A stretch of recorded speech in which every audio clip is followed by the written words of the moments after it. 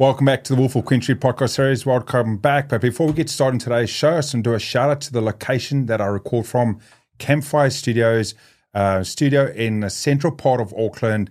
It's an amazing place to do these podcasts, as you see, on a week-to-week basis, or to me, every sort of fortnight or so. And it's not just a studio where you can produce podcasts and everything else, but it's also they're trying to build a community of bringing people together to have their message shared out to the world. And it's such an ease to pretty much walk in and do it straight from Campfire Studio. So big shout out to them in the central part of Auckland.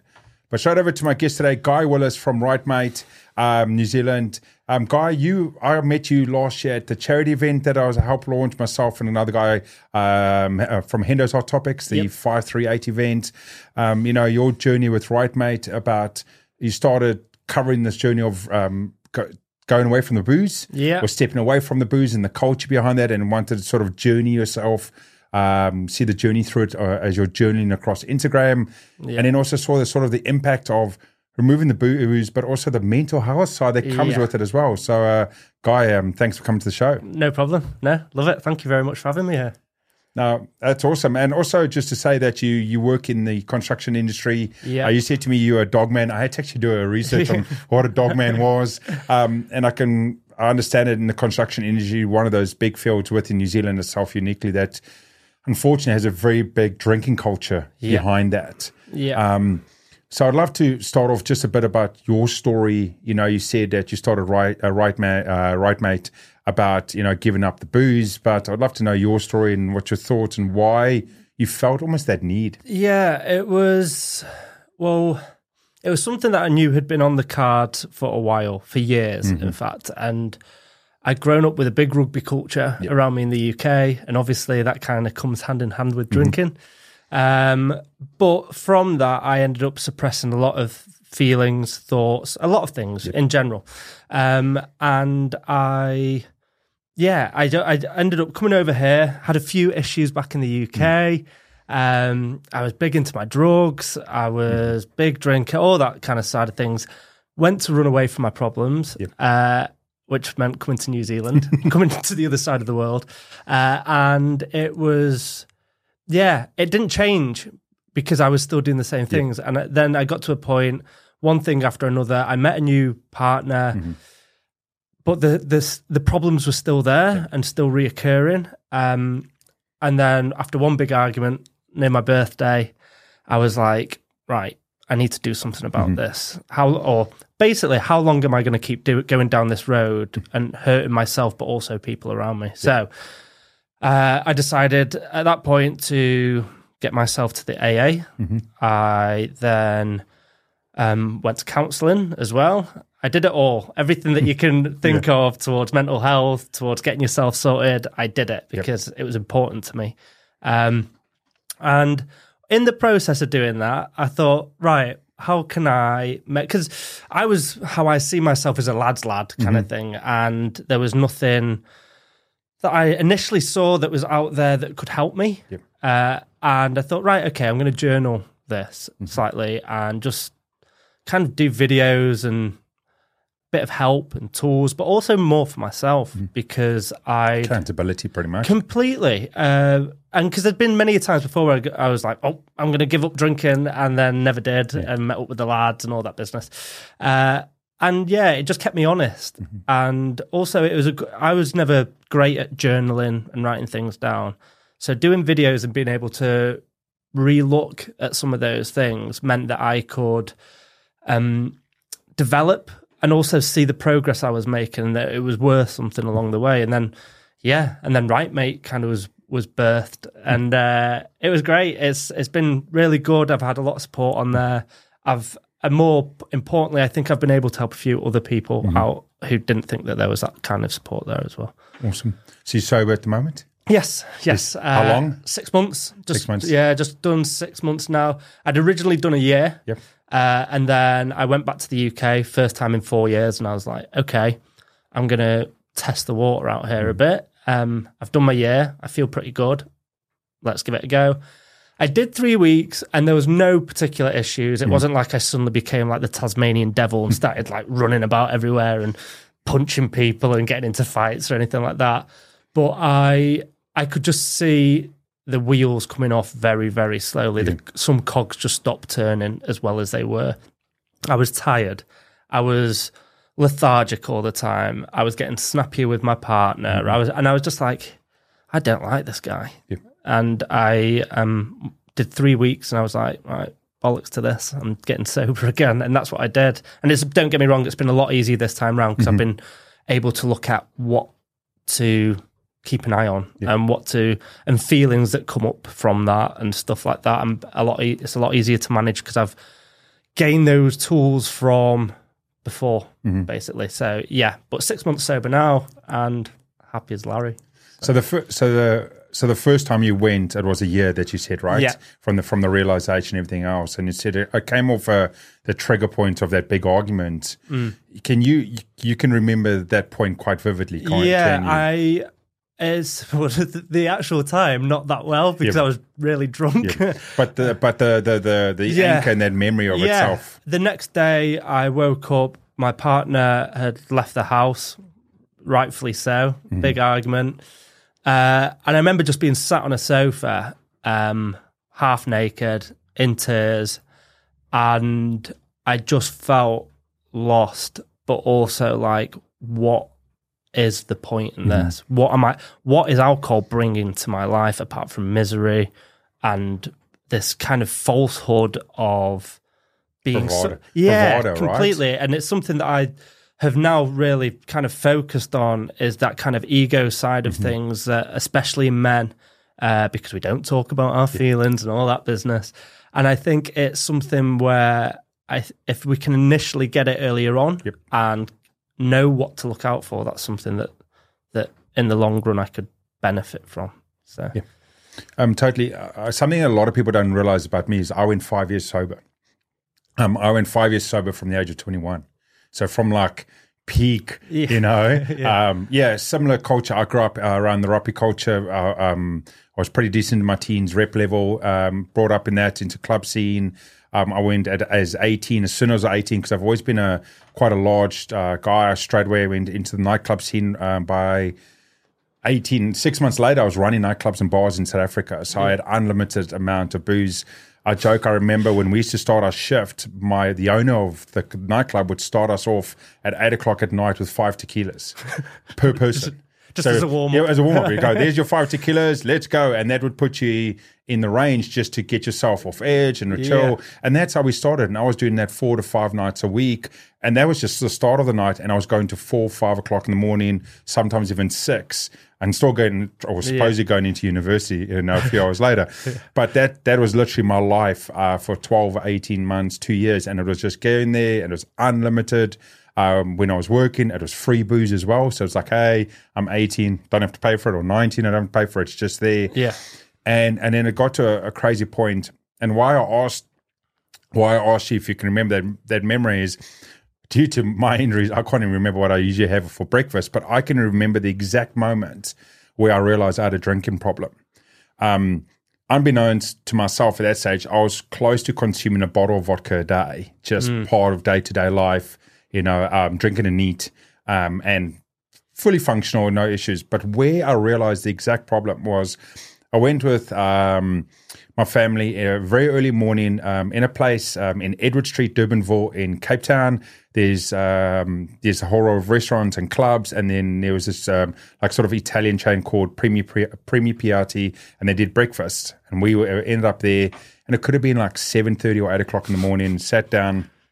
Like I said, I can remember this vividly. Waiter comes over and goes, "Okay, guys, what can I get you guys for drinks? Like, what do you want to drink?" And it's 7:30 or 8 o'clock in the morning. And the first person is like, "Oh, can I get a coffee? Can I get an orange juice? Can I apple juice?" And I'm like, "Can I get a double vodka on the rocks neat?" Yeah.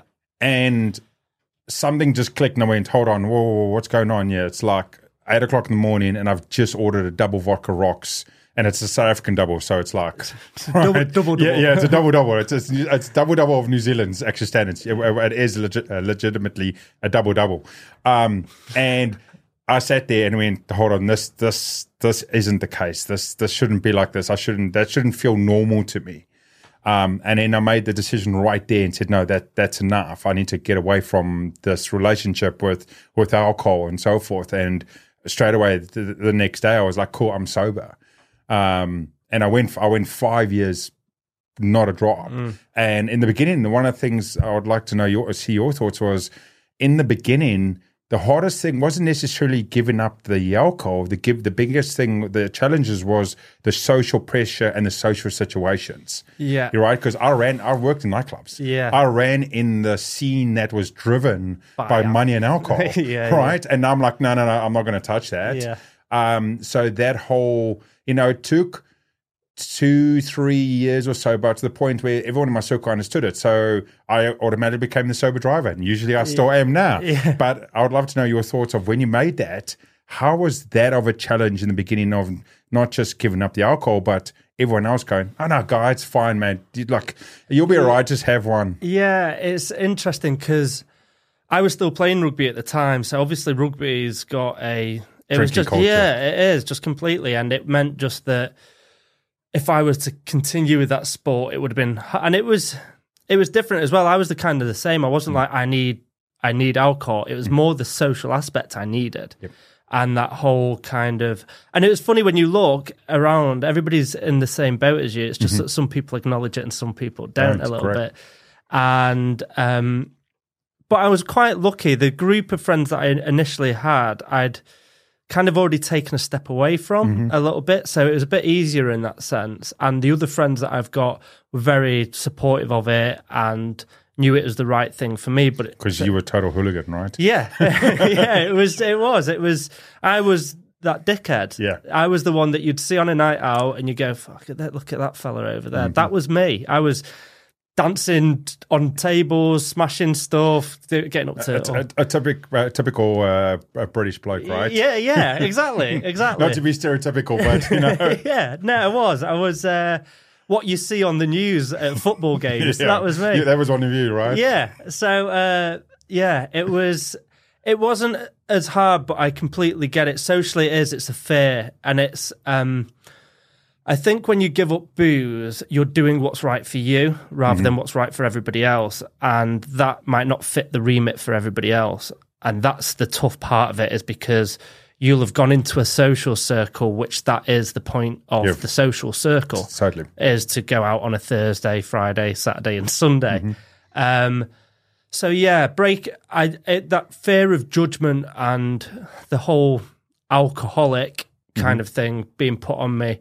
Because I've never been a fan of that, of being called an alcoholic or anything like that. I've always found that alcohol was the problem. It's hard to explain. Alcohol wasn't the problem I was. That was the issue. So I wasn't, and that's where I had to go deeper. I want to go down that. Yeah, okay. Cool. Let's go down that chain. Yeah. We'll come back to the rest of it. Do you truly believe that though? Yeah. Because if you were the problem, you would still be a hooligan. Yeah, no, I think I masked so much stuff with alcohol and just let the ego side of myself run loose. And I think that's kind of down to, I've got a big thing, especially on my page, where I'm saying, fuck your ego. And I don't initially mean just get rid of your ego. That's it. We all need a bit of ego. But what it is, it's about training that ego so that you're not run by it. Yep. And totally. That was the issue I had. I was completely run by my ego, and an ego that was a falsehood, really, because it was what I thought I was. I thought I was the joker of the pack, the fun one and everything. And actually, when it boils down to it, I was more of the dickhead in the group and a bit of the liability.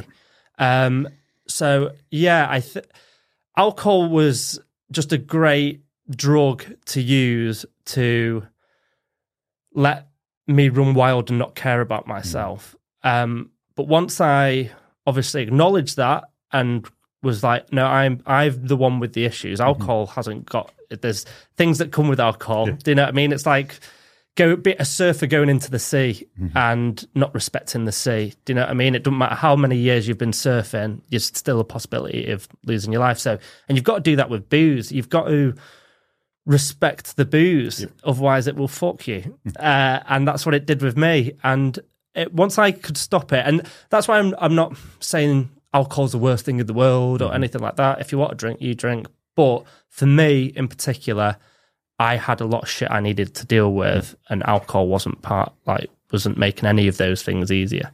Yeah. So yeah. It's so insightful there, because it's, there's two sides of it. Is the full, to me, I would say I became, I won't say I was an alcoholic, but I fully was. I was consuming a bottle of vodka a day, having no issues. I drink way more than that. And it was a normal part of it, but I also craved it. Yeah. So that's where it was a little bit more like I wanted it. And I would take the vodka over water. Yeah. And that's just sort of the difference I got myself into. And the interesting part was, because I'd gone 5 years, it's quite a large stint, it also reinforced that whole side of, oh, hey, I've survived 5 years now, and I didn't need it. Yeah. And it reprogrammed the mind that, hey, I could be social without it. I could interact without it. In the beginning, it took a while to blossom and be active and feel comfortable in the situations, because I know a lot of it. I know a lot of people, and I know yourself included, struggle with social anxiety, right? The anxiety of being in groups around people, the anxiety of, hey, how can I fit in? Yeah. A lot of us, everyone in the world, and in the society we live today, is with these devices and social media in our face, we really struggle with, hey, how do I fit in, or how do I look cool? So we know we consume the alcohol. Yeah. And from me going through for quite a long time, I could realize, hey, I didn't need that. I got the reinforcement over time that I'll be all right. That's okay. I can hang out. I can have a good time. I can go and be stone sober. And what happens is I might just be a bit flatter early in the evening, because I don't have the bravado of the alcohol in my system. So I might get 11:30 or 12 o'clock, and I'm like, cool, I'm done. And everyone else still wants to rage till 2 o'clock. But I realized that I could still be the fun personality I wanted to without it. So it lost that whole full control over me. Yeah, no, definitely. It's funny you saying about an alcoholic, 'cause to me, I struggle with what is the definition of an alcoholic. You're saying about the that crave, and I agree with you. I was exactly the same. I would crave it, but I find it very hard to find people who don't crave booze anymore. There's not most people from, and it doesn't have to be rugby or does it, but people work towards the weekend because they're craving that escapism from the release, right? Yeah, completely. So that's where I struggle with the definition of it. Do you think it's because we've built up such a is it because we've built up such a point culturally we have in a full generation? We brought it up that I go to work the whole week or the whole day, depending on how your time frame is, and the moment that I'm switched off is the moment I sit down with a beer or wine. Yeah. Is that the cultural thing that, the every ad that we've been fed since the 90s, I can remember as a kid, was the dad sitting on the couch and going, cool, I'm going to relax, I'm going to watch the footy, right? Where I'm going to watch the Union, or I'm going to watch the football. That was the culture. Or the other really weird one was the mom at home relaxing and having the wine. Yeah. And I wonder if that's that whole cultural thing of, I can switch off when I do this action. Yeah, and completely. And it's taught to us through these adverts completely, in the fact that that's how you unwind. They don't say, right, you don't see adverts on TV going, right, okay, do a bit of breath work. Yeah. Go and do some yoga. Right? Yeah, exactly. Go and have an ice bath or something like that. It's all about, right, it's a great marketing. Yeah. It's fantastic marketing, but that's it. I remember as a kid, the Budweiser advert on TV, and it'd be like, what's that? and there's the middle 90s, right? Yeah, and I remember everybody used to do that. I was at school doing that. Yeah. So that's how bad it is, but that's how well marketed it is as well, that there's children in playgrounds, around schools, doing things from adverts. So we're already built towards that's what we're going to do for escapism, for fun, I think, is another one, and for joy, especially when it's kind of plugged to us as well that you're very lucky if you find a job that you love. Do you know what I mean as well? So I think if you're in a job that's not what you particularly want to do, and it's the quickest way of escapism. And what's your thoughts with, coming on, there's the whole, I give up the alcohol, right? Or, hey, I realize it's the problem. So let's just say I realize it's a problem, whether it's alcohol, whether it's drugs, a lot of it, right? To the problem, and I give it up. We were able to foresee there's a problem and give it up. Sometimes intervention needs to happen.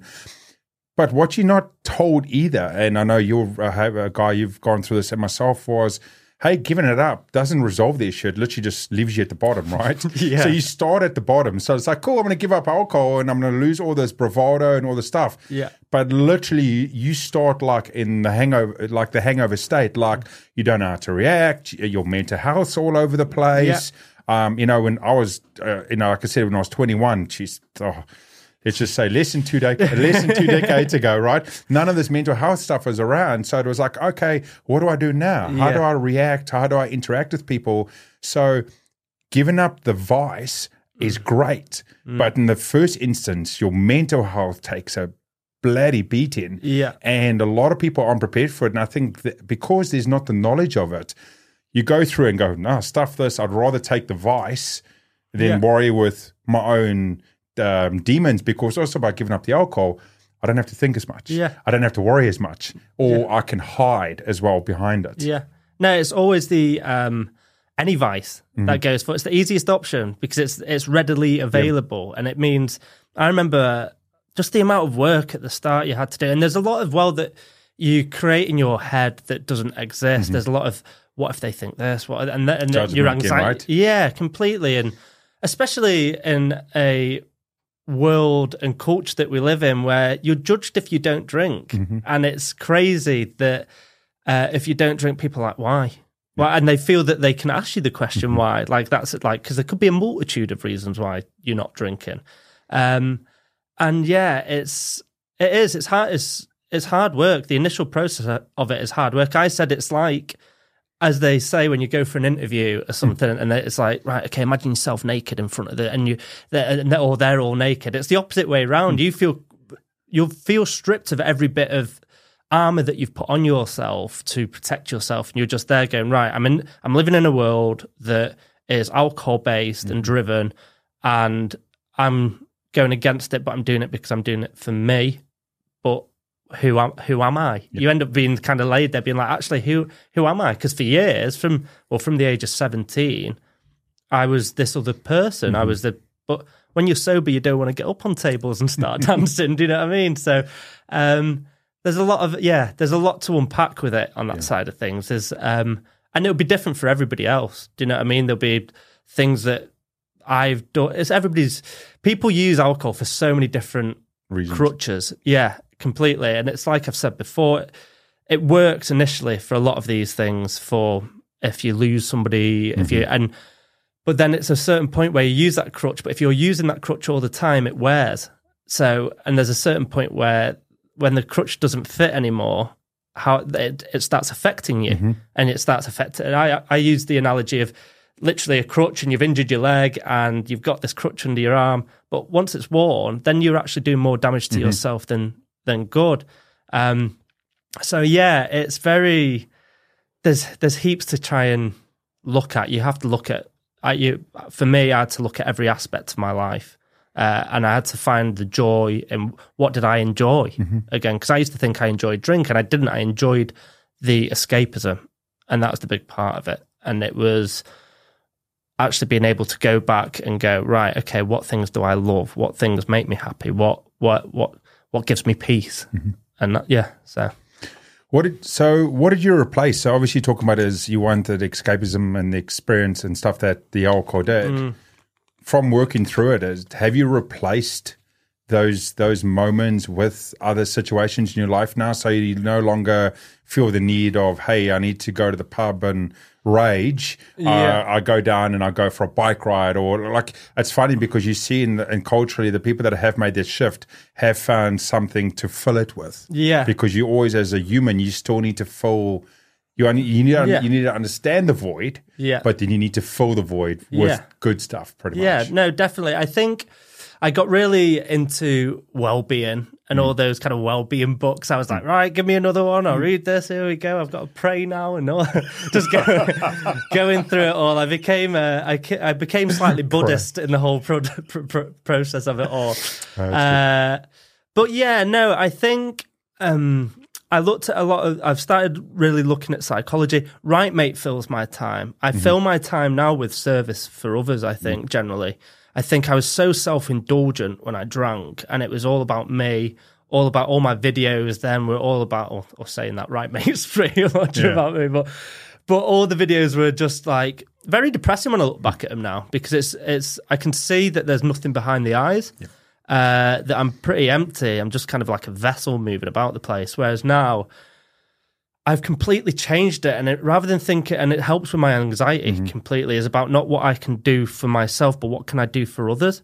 And that fills my time, and that makes me really happy. And that makes me feel like I'm worse. Because when I was drinking, I felt like I had no worth. And once I got to my limit with drink, then I'd be smashing cocaine all the time. And then and it was just that complete trying to fill the void, literally what you're speaking of. But now I do it by just doing wholesome shit. You know what I mean? Total opposite. Yeah, but I also I'm so self-aware now in the fact that I know when I really work on a basis of internal and external. So whatever I'm doing externally, whether that's socializing, giving my time to people, work, anything like that, I'm also very like, what can I do for myself? Like, I'll go and read a book now. I'll go and do a bit of like meditation or a bit of. I've got a Shakti mat at the moment, which is the most painful thing ever, but I enjoy it. Do you know what I mean? I lie on it, and it just gives me that kind of headspace just to be like, right, that detachment. So I can, and I think that was important. When I was drinking, it was all external. Everything was external. It was somebody's birthday, right? I'll go out for their birthday. And although that was kind of enabling me, it was for everybody else, but for my own gain. Whereas now I do it for everybody else because I want to see their gain a little bit more, and that gives me, that's kind of how I filled it. So the hard question to you at the moment, from going through it, what do you think we've got to do culturally to shift, not to shift society and say become non-drinkers, but shift the perception that I need it? Or I need it for strength, or I need it for bravery or bravado, or I need to build it as part of my relaxation stuff. What do you think we've got to do culturally at the moment to try and break those holds? Yeah, education, 100%. I think it comes down to, so at the moment I'm trying to work towards working with more 16 to 20-year-olds. I think before that, it's like culturally and stuff, it's hard to judge because I still think there's still quite a big division between lower income households, higher, and all that kind of. There's a whole spectrum of it, but I think between that kind of 16 and 20 age, we need to be able, because I think people are spat out by the educational system. And if they're not going on to university and all those things, it's like, right, okay, be a man or be a woman. This is what's defined by that and all this. So I think it's really important that we maybe even before 16 get into schools, and it's about how you deal with anger, how you deal with trauma, how you deal with things, and just opening up the conversation more and talking more and doing more like that. I think culturally, I think it's a fight uphill because of marketing, and there's no money in these companies for us being sober. But I think the science, just the science of it all as well, the importance of what it does to your sleep, what it does to you. So alcohol's liquid and fat soluble. So it means it affects your whole body. So I definitely, there's big things, like I think there should be, if we're going to put pictures on cigarette packets, I think by God, we should have having pictures on drinks and stuff of what it does to you, because what we see on the outside is just like the tip of the iceberg. It's what it's doing to our brains. It's what it's doing to us physically without us even seeing it. And then we're curious to why we're getting cancer so much and stuff like that. And I think alcohol is a real big part in that, hugely. I think there's a lot that it's like, well, it's connected to 7 different types of cancer that they know of. There's just so many things, but I think culturally it's a hard one. I think it's about getting there early rather than just giving. It's all right for people like me and you now and giving tools to help and being there to support, but it's to get people before they jump into the river earlier on. And I think it has to start education and creating spaces for which if you're feeling angry, what to do, what we do emotionally. Because like you said just before, we're not connected as a society anymore, really, apart from on phones and stuff. And I think that's why there's a lot of lost people out there and a lot of lonely people out there, is due to the fact that people aren't talking, just generally. Like down the road, like, it was crazy coming to New Zealand and people saying hello to me when I was walking down the road. In the UK, everybody just kind of, if you smile at somebody, prepare to get punched in the face. And yeah, so I think it's that kind of, it's hard. It's trying to, it's going into like phones and stuff now, technology, but it's about how we can find ways to disconnect from that and reconnect with ourselves. And I think it has to start at schools now, because kids have got phones. So if they don't see how they can let out their anger apart from using an emoji or using something down that kind of line, or just putting a meme or something up, then I don't know how they're going to be able to come out of that. And then it's the most readily available drug to get to cure your anger, sadness, all that. Although obviously, the more you do it, the worse it gets. Yeah, totally. It is such a crazy one. You know, culturally, 16, 17, it's almost really embedded. Not that you legally can, but let's not beat around the bush. At 16, everyone's drinking anyway, right? Yeah. And they're picking it up, and it's what they've learned from. And so true is, it's not us educating kids about don't drink. It's about us educating kids about how to handle these society situations where they might find themselves depressed or anxious or social anxiety, not fitting in, because then they lead to something. They need something, right? They need a way out. And alcohol, drugs, hurting themselves, self-harm is one of those ways out that we see in society. And then they build their relationship. I also see, I think we might be in a partial shift at the moment, where a lot of our teenagers, role models that we're seeing at the moment, having a real big pivot shift in their perception out to the wider world. So I don't know if you remember, like in the 90s, you would have had all the sports stars sitting there in interviews with beers, right? They'd been sitting there not because they were paid to do it, just because they wanted to do it. Yeah. I mean, I've spoken about Israel Adesanya quite a few times. He did a press conference, when was it, last year or the year before, where they had an energy drink on it, and he kicked it off the table because he wanted a bottle of water. I think it was Monster Energy, and it was a big hoo-ha about that. And so now we're seeing this big shift of, hey, in some of those key areas, in some of the sports stars are now pivoting to what is better for them, because actually, funny enough, the sports stars of today are different to the sports stars of the 90s. Yeah.